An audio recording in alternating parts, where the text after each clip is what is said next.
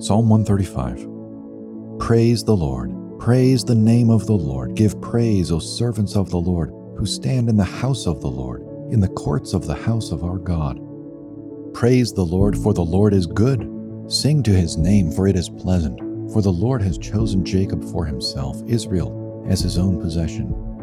For I know that the Lord is great, and that our Lord is above all gods. Whatever the Lord pleases, he does, in heaven and on earth, in the seas and all deeps. He it is who makes the clouds rise at the end of the earth, who makes lightnings for the rain, and brings forth the wind from his storehouses.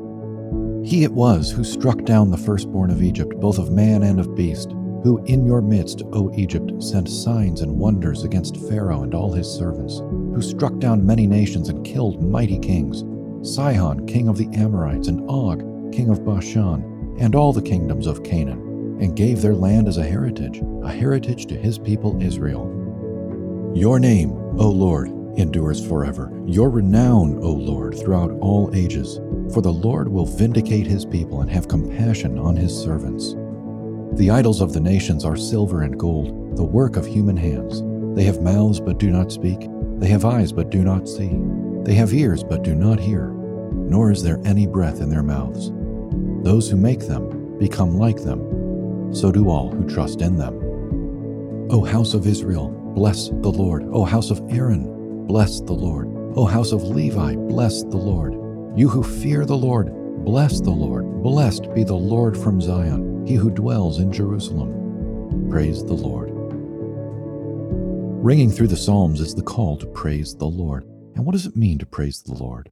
Many angles could be taken in answering this question, but notice what this particular psalm sets up as the opposite of praising the Lord: idolatry.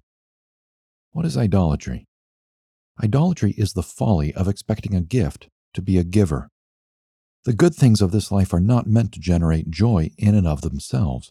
Rather, they are to be gratefully received as they bring our eyes up to our greatest treasure, the one who provides all things and seeks our deepest joy, the triune God.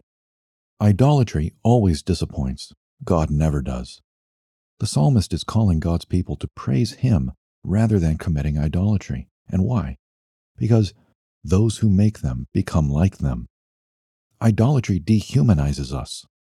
Imperceptibly, perhaps, over time, those who trust in anything other than God begin to take on the characteristics of that less than God thing into which their deepest hopes are being funneled.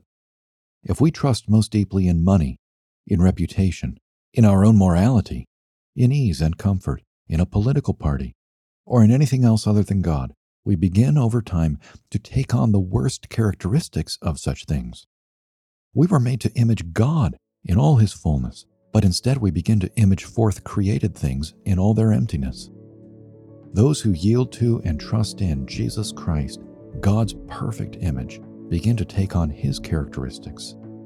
Like gentleness, love, and justice, we become truly human.